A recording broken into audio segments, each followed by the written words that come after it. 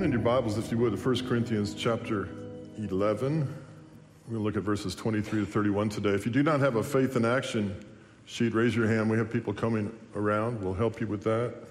Raise your hand high.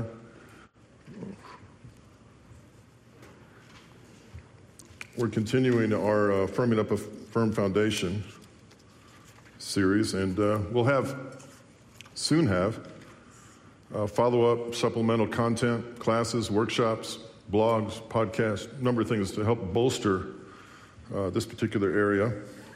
And we'll also have opportunities for you to actually approach these four areas that we'll be emphasizing from this pulpit for the next couple of years as a sort of a school you can graduate from. So more on that soon. Many opportunities coming. So you're going to need your Bible if you're going to look at this 1 Corinthians chapter 11, verse 23 to 31. And let's take our sheet out and let's see if we can't get into this. This is an important subject, my friends. The Lord's Supper, or what we call Eucharist, is one of the three main sacraments of the church. Now, there are other sacraments, different traditions, but these three, fairly common across the church universally. And what are those three? First is baptism. Second is Holy Communion, or what we call Eucharist. And the third is the sacrament of marriage. Okay, so we'll just mention those three for right now. There is also the anointing of the sick and other things, but for right now, baptism, Holy Communion, and marriage. And what do those three have in common? This is interesting. Write down what you think they have in common. We'll get to that in a moment. Now I have a question here. Are the bread and the wine simply symbols or signs? Is that what we're dealing with here? And what is the relationship between tangible, visible things and intangible, invisible things? This is something we need to understand. You're kind of new to the faith, or you've been, told different things. I'll give you plenty to think about today as it pertains to this incredibly sacred meal. So what is a sacrament? That's the word we use for these things. Sacrament. What's a sacrament? A sacrament is, there's a lot of things we could put down. Put down holy rite, R-I-T-E, holy rite. It's a holy ordinance of some kind, ordained by God, ordained by Christ. It's ceremonial in some aspects, I get that. And it seems to always be an impartation of grace, something that God calls us to do, encourages us to do. That's a holy rite, a ritual. It is traditional and it is ceremonial, but there's an impartation of grace involved, okay? Now, as I said in the opening of the service today, another thing that these sacraments do is they inextricably connect us with the history of the church. The patriarchs, all the way back to Polycarp, which was the Apostle John's disciple, 1st century, 2nd century, 3rd century, all the way through Origen, Martin Luther, the Reformation. It ties us all together. It's one of the things that ties us all together is this Holy Communion. The early church, even in the times of Jesus. So whether you like it or not, we're connected. And there's nothing wrong with that. That's a good thing. It was God's design that we be connected. Holy Communion can also be described as, here it is, a mystery. And we best get used to this mystery aspect of it because it was intended to be so. Part of the definition of the word sacrament is mystery. If you took the mystery of Holy Eucharist and you blended it with baptism and you looked at it in marriage, you would come up with, there is this mystery here. In other words, you're not, I'm not, collectively we're not going to get this whole thing figured out this morning. And it's intended to be that way. It's intended to not be fully understood. For those things that we fully understand, I think we have a tendency to redefine. If we can't fully define something, there's no way we can redefine it. We don't have an original definition to begin with. Said another way, sometimes if you know too much, you can really mess things up.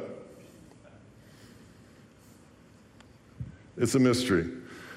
I'm going to use a word that makes me sound intelligent because, frankly, I'm not, and I like sounding intelligent from time to time.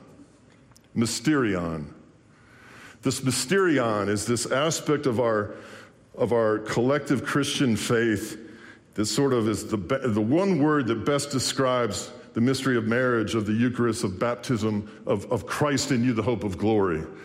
It's, regardless of our Tower of Babel mentality in humanity today, that we think we know everything and we're learning things and we can do this incredible amount of stuff, which God said we would, he still has reserved and put to the side things we're not going to figure out.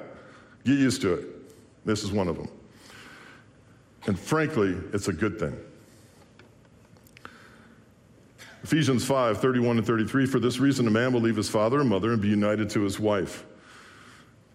Some of you are saying, I still haven't left my in-laws. Okay, well, that's a mystery of a different kind. That's not what I'm here to deal with. We'll deal with that in counseling. That was supposed to be funny. Thank you for fairly subtle and subdued laughter, but nonetheless laughter, right? For this reason, a man will leave his father and mother, be united to his wife, and the two will become one flesh. Ooh, that's kind of mysterious. This is a profound mystery. That's what Paul says. This is a profound mystery. But I am talking about Christ and the church. However, each one of you must love his wife as he loves himself, and wife must respect her husband. Ephesians 5, 31 to 33. Eucharist, see, we say Holy Communion. Some people say Lord's Supper, Holy Table, whatever. But Eucharist, what is that word? That word means to give thanks. There it is. Simple. Charis is the root of the word charismatic, which is, charis means grace. It means to give thanks. The whole table that we come to today is intended at its central point, its central theme is one of thanksgiving. That's why some of us find Thanksgiving one of the best holidays. It's not just the football and the family. And the family doesn't stick around that long at Thanksgiving, which is another good thing to be thankful for. 4 days, plenty. But we like to give thanks. It's in us. And if you have much to be grateful for, you love it even more. So what's the opposite of Eucharist? If the whole table, which we got to right there, is about giving thanks, then what is not the Eucharist? What is in opposition to the Eucharist, as special as it is? What deprives or dilutes or denounces or it defiles the Eucharist? What is it? Well, a lack of gratitude. It's the very opposite of what the meaning of the table is. If we're not grateful, we have no thanksgiving, we're not appreciative. If we're complainers, everything that gets in that thing is kind of an opposite of what this table's about. Just on a very broad spectrum, very general, 30,000-foot view. You hear me quote this from time to time. I have grown so sensitive to complaining in other people, but more importantly, in my own life. Philippians 2 and 14, do all things. This is a good memory verse. I should have put this in the memory verses. Do all things without arguing or complaining, but be blameless and pure, children of God, without fault, in the midst of a wicked and depraved generation. We've got that. You should shine like stars in the universe as you hold out the word of truth. Paul says, even if I'm being poured out like a drink offering, he says, I'm going to be okay with that. He also says, in times of plenty and in times of lack, we should be content. The true follower of Christ, who's really faithful and is wanting to be molded and shaped and to have Christ in them, the hope of glory, is one who comes to the point somewhere along the line and says, I no longer have a right to complain.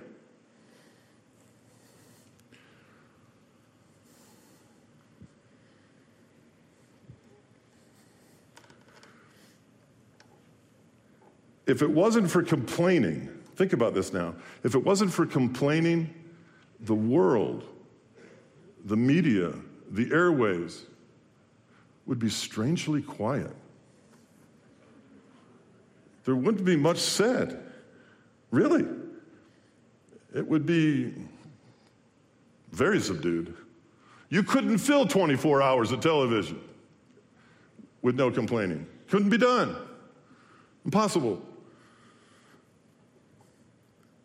So Jesus gives us this meal, and he gives it to us on the night when he's going to be betrayed, arrested, beaten, falsely accused, and only hours away from hanging on a cross. And he gives us a meal about Thanksgiving. Wow. And he slips in a foot washing on him. What's he doing? What's he saying? What's he mysteriously trying to get by us here? The Lord Jesus, on the night he was betrayed, took bread, and when he had given to them, given thanks, he broke it and said,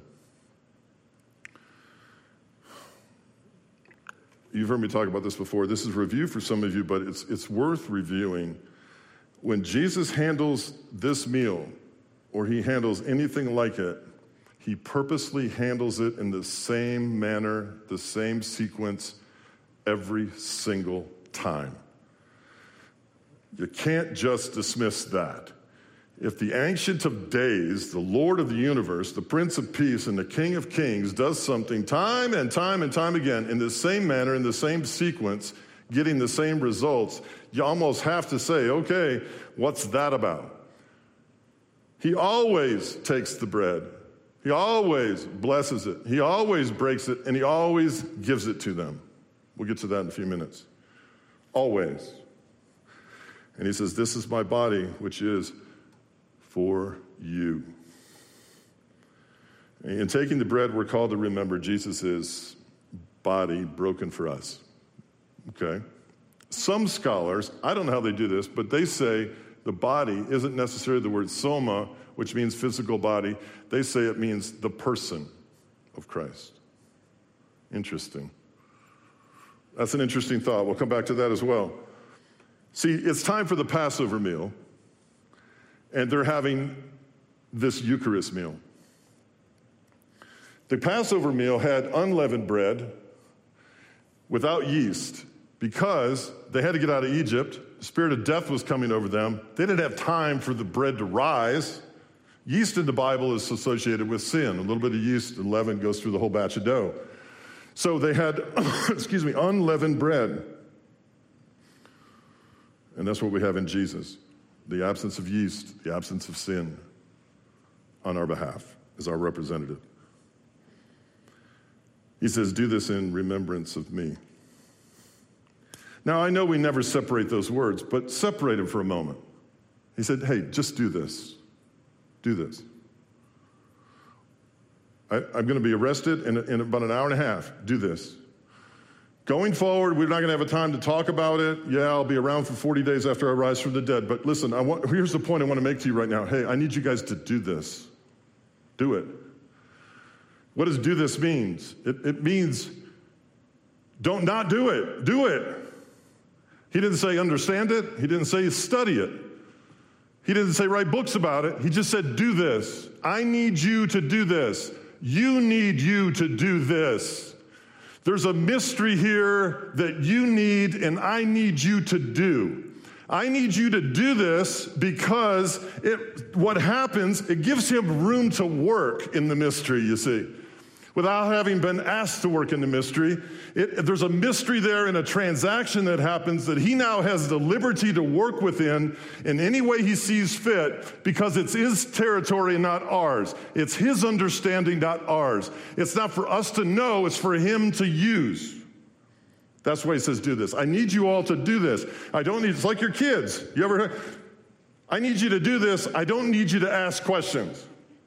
I don't need you to backtalk me. I need you to do it. I just need you to do this. And when he says do this, I think what he's saying is you have no idea why you need to do this, but listen, doing it is so important for your good, for your benefit, for your well-being, to bless you.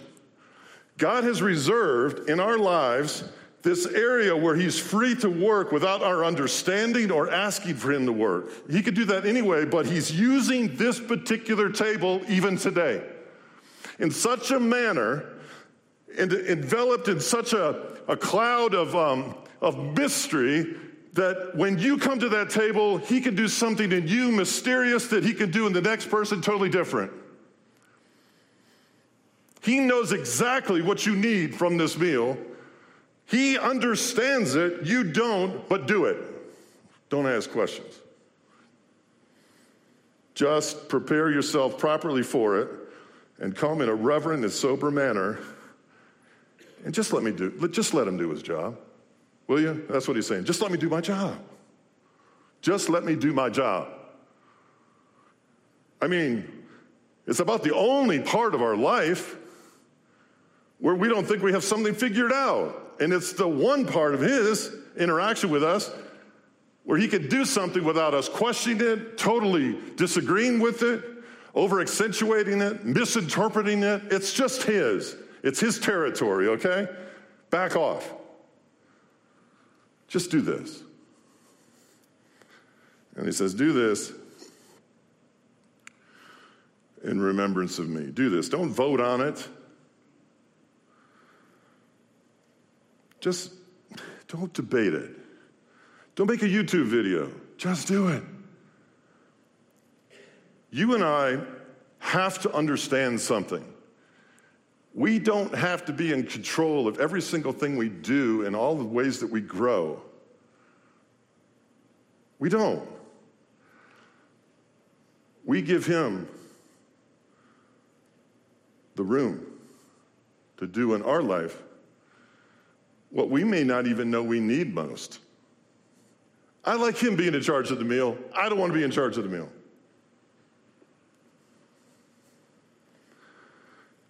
Man, there's no question. If I really knew what was going on there, I could mess it up. I could misunderstand it. I could get puffed up. I could get brought low. It's not my purview. I don't have the clout. I don't have the permission. I just need to do it. And sometimes, you know what? Just being faithful is what you're called to. Just be faithful. And prepare yourself to come up here in a few minutes. Do this in remembrance of me. What is this, remembrance of me?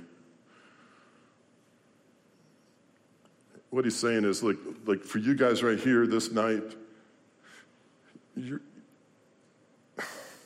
going to wonder if we're ever going to have a chance to do this again. But I'm telling you, we're going to do it time and time and time again. I'm actually going to overcome death. And we're going to do it over and over and over and over again. It'll be different each time, perhaps. Maybe the same for a while, but it'll be different. It'll be what you need. And I just want you to remember. Not like they forgot, but I want you to relive this. I want you to relive this situation. I want to come into your life fresh each time. Some aspect of Christ is going to come into your life shrouded in this mist of mystery, in this smoke machine of a meal. There's something that he's going to do in this transaction with you by faith you don't have an understanding of, but when he does it, it's going to enliven you and quicken you to the essence of him in you again and again and again. It's so simple. How many of you saw Castaway? Okay. Some of you never know if you should raise your hand. I don't know, was that movie bad? Should I have seen that? Where's he getting at here? Here's a guy, Tom Hanks. He's on an island by himself. He's scared. Plane went down. He's all alone. He doesn't really know where he is. But he knows he misses his wife. He knows that much. He doesn't know if he's ever getting off the island. He's trying to chart where he is, how long it would take people to find him, how many square miles they're going to have to look. He's counting the days by marking them on a rock. He's opened up every FedEx box that's come up onto the shore from the plane wreck except one. And he has one flashlight, and he has a picture of his wife. small one, Helen Hunt. And it means so much to him in his lonely, dark cave at night when there's a storm outside. It means so much to him. Oh, and he's got an abscess tooth, by the way. But he gets it out with an ice skate. So there's good news there. And he turns his flashlight on and he clicks it using his battery so he can see his wife in the picture. And then it goes off, and it goes on, and goes off. And however long he can keep that flashlight on, he's not alone. She's there with him. But she's not. She's not there. It's just a picture. That's all it is. When you come up here, if it's just a wafer, and Christ isn't in it, and there's no mystery, save your time. I mean, really. Is that all we have to offer here? A symbol? You can do something with a symbol. You come eat a picture. That's just going to be a cup with some juice in it. Is that all that is? If that's just a symbol, where's the mystery? What's sacred about that? And how does God work in that? I'd rather work him in his blood than I would the wine or the juice. Where's the mystery? There has to be something more here. This is one of the last things he's going to do before he dies. You don't think it has some weight to it? I think it does. Yes, it has to. Do this, he says, in remembrance of me. In other words, we're going to reliven you with me, the essence of who I am. That's more than a wafer. It's the person or the essence or the body of Christ. And that's more than juice. He asked for that room, let's give it to him. It's like the manna in the desert. They had the manna in the desert. They're out there. They have nothing to eat. There's no Ingalls. There's no QT. They pick that up and they look at it, and this is what they said. What is it? What is this? What is this? I don't know. Eat it. Well, you eat it. Let's give it to so-and-so. He'll eat anything. What's the kid with 8 Life cereal? He'll eat anything. Mikey, thank you. So you saw that. All right. Finally, you saw something. Good. I'll use that as an example someday. All right, so give it to Mikey. He'll eat it. He eats anything. What is it? I don't know. It tastes like I don't know, coriander seed or something. I don't know. It's got a thing in it, maybe a Kind bar or something like that. And that was the precursor to this table right here with the wafer. You should pick it up and go, what is it? And you should say, I can't wait to find out. But I know it's exactly what I need, and I know it's not a wafer. I know it's mysterious. I know there's something going to be done with that because I got up by faith and walked up here after examining myself, and I know that I need that wafer. I know I need it. I don't know what it is, but I know I need it. What is it? I don't know. It doesn't matter. You're not in charge of that, nor am I. I need it, though. And I need that cup. And I know that cup has everything to do with forgiveness. And I know I need that, and I always need that, and I'm always up for that. But there's more to it. I don't know what that is. It's a mystery.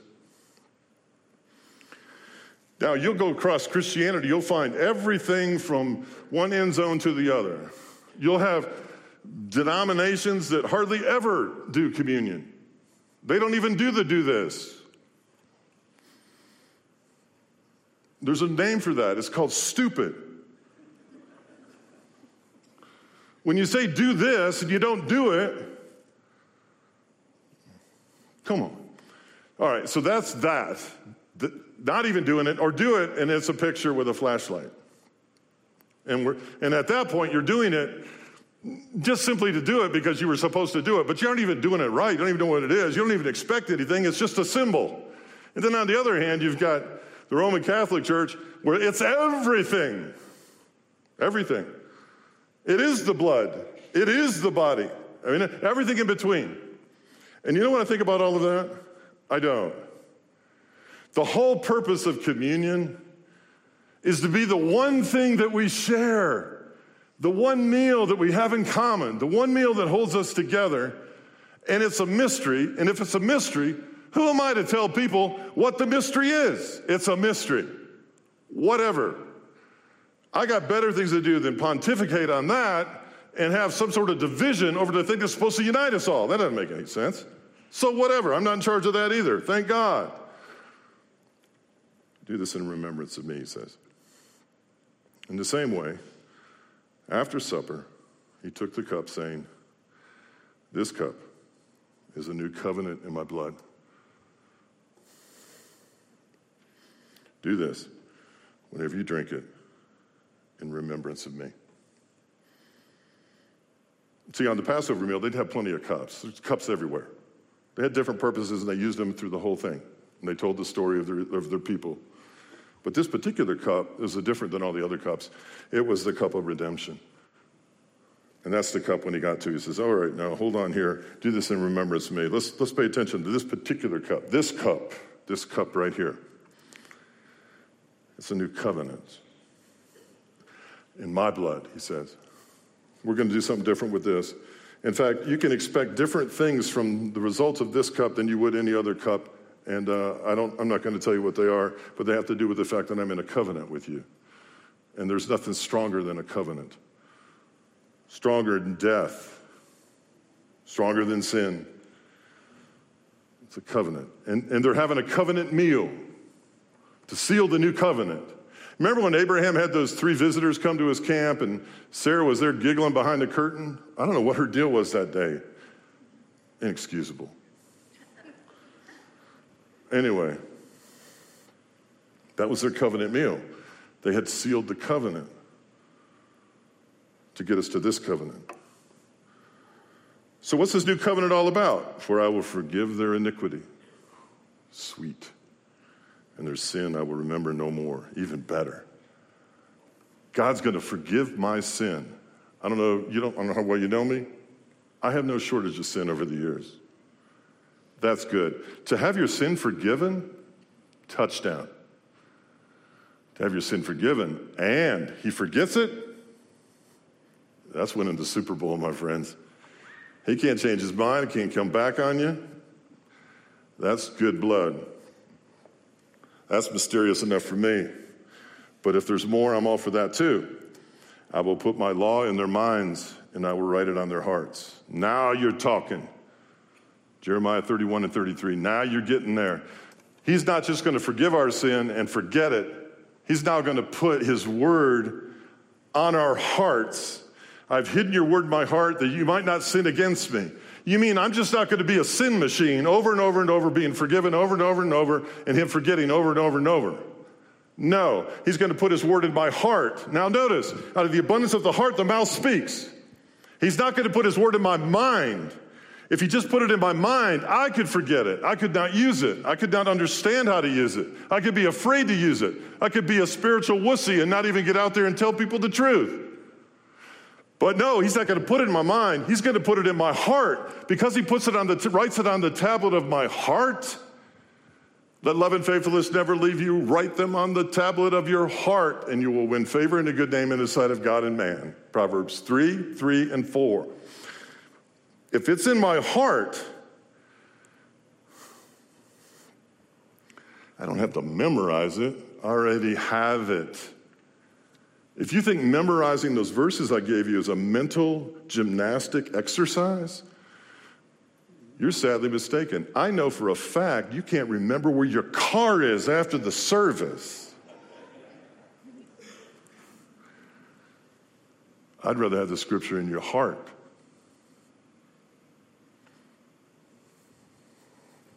That's a covenant. I will be their God, and they shall be my people. Thank God I belong to somebody. I belong to somebody. You belong to somebody. You were purchased by what's in that cup. Huh? Come on. I belong to somebody. Can you imagine? He's a father to the fatherless, a defender of widows, for the orphan somewhere in some orphanage somewhere in the world, waiting for someone to come in and say, yeah, I'll take this kid. And he's been passed by time and time and time again.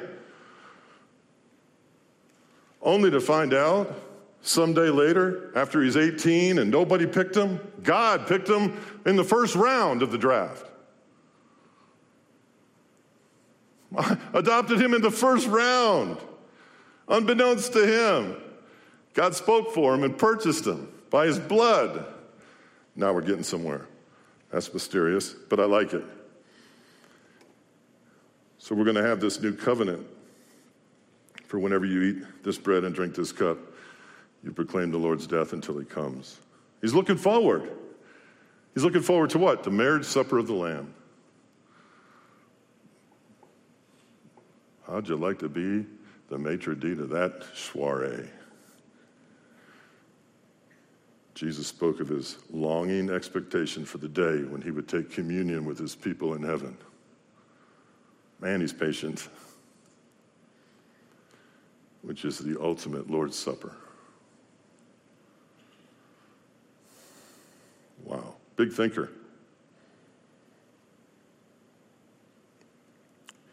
Do this, do this, do this, please do this. So then when whoever eats the bread and drinks the cup of the Lord in an unworthy manner will be guilty of sinning against the body and the blood of the Lord. Everyone ought to examine themselves before they eat of the bread and drink of the cup. For those who eat and drink without discerning the body of Christ, eat and drink judgment on themselves. This is so weighty. This is why many among you are weak and sick, and a number of you have fallen asleep. There is a mystery awaiting us at this table. The table's not to be taken casually. There's a preparation that has to take place where you actually examine yourself and your motives so as not to work against the very purpose of the table, which is thanksgiving, giving thanks. Do you have an unresolved issue with somebody? You know, we started this series with the importance of worship in our life, but God has some things that are more important than worship. Our unresolved issues with one another. Before you bring your gift of worship to the altar, go reconcile with the person you have an issue with. I find that interesting. God has such a high premium on us getting along and being unified. How are these people out here going to know we are his disciples if we don't love one another? It's crazy sometimes what comes out of our mouth as we don't realize it. We're denigrating the church. We're talking ill of the church. We're talking about our experiences in the church that were horrible or divisive. Or you got hurt. You got betrayed. I got news for you. There's two sides to every story. And we're telling people out there that don't know anything about the church. We basically just told them, don't even bother. And then we come to this table as though everything's fine. It's not. We have to love each other. Reconcile with each other. That's important. By the way, that is actually the strategy of game plan of Satan himself. In this country, at this time, what Satan is trying to do is offend people. Get them offended. If they can just be offended, just a little bit offended, they have room to be self-righteous. They have room to look down on somebody, especially in the church. That's what he wants. Get down on somebody, get a problem going, and then disappear. And don't even reconcile. Don't even think there's a problem. Deny there's a problem. Just disappear. That's Satan. We're so afraid to confront one another.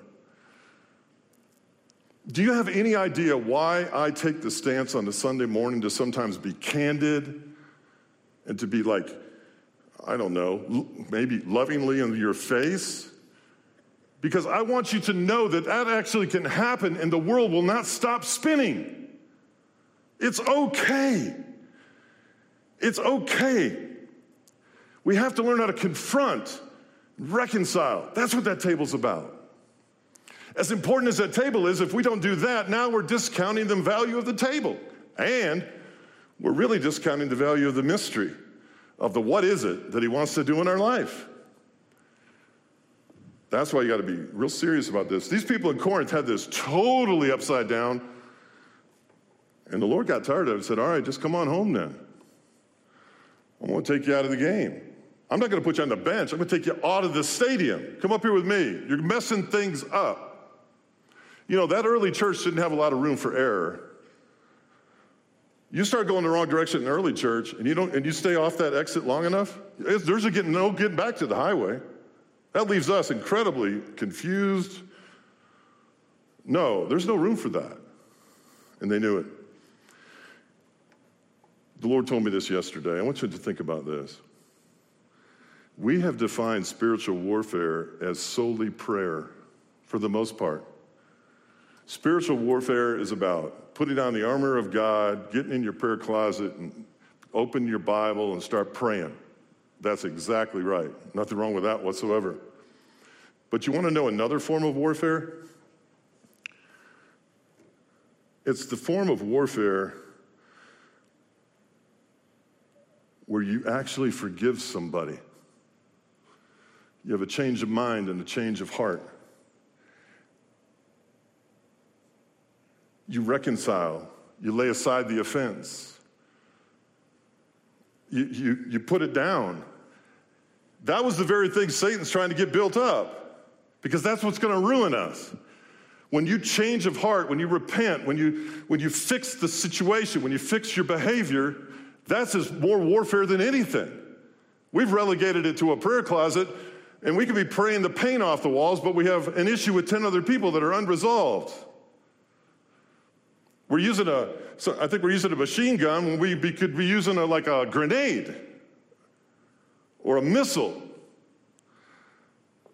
Warfare is not just in the bunker where you put the strategy to the battle plan together and pray it out. It's where you go out there and you do what we're supposed to do before we come to this table, which is serious business.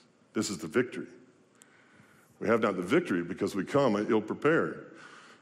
And we end up sick, weak, or even asleep.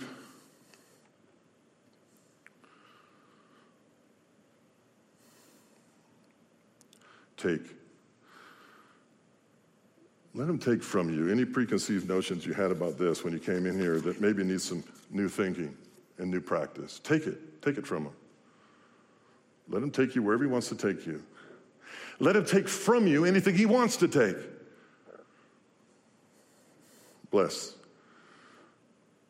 Stop complaining. Period. And start being thankful all the time. You're hurting you, one another, your family, the church, the country, the world. Stop complaining. Start replacing your complaints with gratitude. Find contentment in times of lack and times of plenty. Let him take you to a place where you live from the inside out, not the outside in.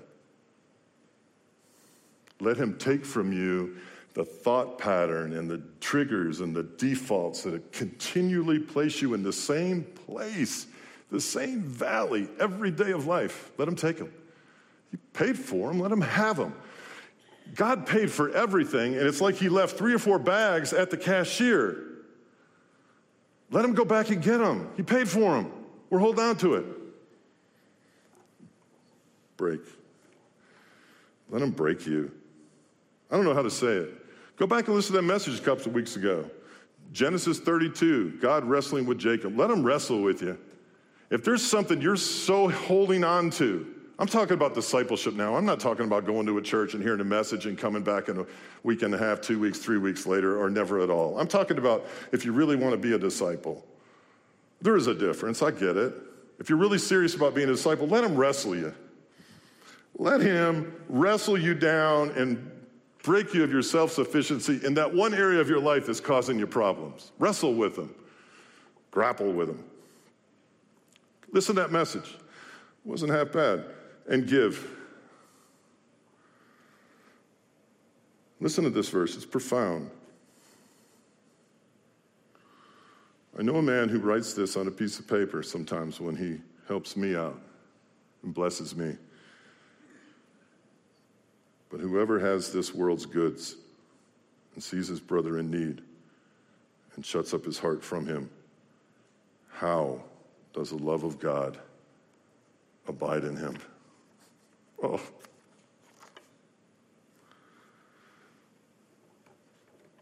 I'll leave you with this. John 4, woman at the well. The disciples come back from the grocery store. He said to them, I have food to eat of which you do not know. John 4 and 32. Therefore the disciples said to one another, has anyone brought him anything to eat? And Jesus said to them, my food is to do the will of him who sent me and to finish his work. What is this? What is this food? We go, everybody goes, well, let's figure out what the food is. I used to do that when I was younger. I wonder what that means. I'm going to come up with the answer. I don't want an answer to that. That's the last answer I want. I want to enjoy the fact that my Lord has reserved space in my life for a mystery. And if I don't need to know about it, and I don't need to know the answer, who else am I going to trust with that but him? You're going to come to a table. You might have a flashlight and a picture in your hand. You might have the idea that that's just what it looks like and tastes like and smells like. You might think that this juice is the same thing you've ever drank every time you came up here. That's fine. That's your prerogative. I'll not get in your way and cause any kind of divisiveness over it. But do this. Come up here and give him permission, not that he needs it, to be your mystery, to do for you what you cannot do for yourself. You may not even know you need to do for yourself, or it may be something you resist every step of the way, and you have no knowledge of it. Just let him be God, and let's let us be children. And just do this in remembrance of him. So communicants would come forward, please. I'd appreciate it so much. You're going to come forward in a moment to the elements. This is called the host, the body. I don't know, maybe the person. Maybe an aspect of the person of the Lord of Jesus. I don't know. That's just it. I don't know. So, okay. I know I need this cup. I know that. So maybe that's all we need to know right now. Let's pray. Father, the mysterion. You know every need in this place before we even know it ourselves or ask for you to fulfill it. And you call us to this table to be one, and to love each other, and to trust you in this meal. We come with gratitude and thanksgiving. We enter your gates with thanksgiving and your courts with praise. Forgive us if we have, in any way, shape, or form, not appreciated what you've done for us and what you do for us on a daily basis. We are truly grateful. In Jesus' name, amen. Okay, so we'll have a station over there and on the end, and you come when you're ready. If you've got some examining to do, that's okay. Take your time. But you come when you're ready. Take that host and dip it in the cup. And they're going to say to you, the blood of Jesus Christ shed for the forgiveness of your sins. You can never hear that enough. The blood of Jesus Christ shed for the forgiveness of your sins. My goodness gracious.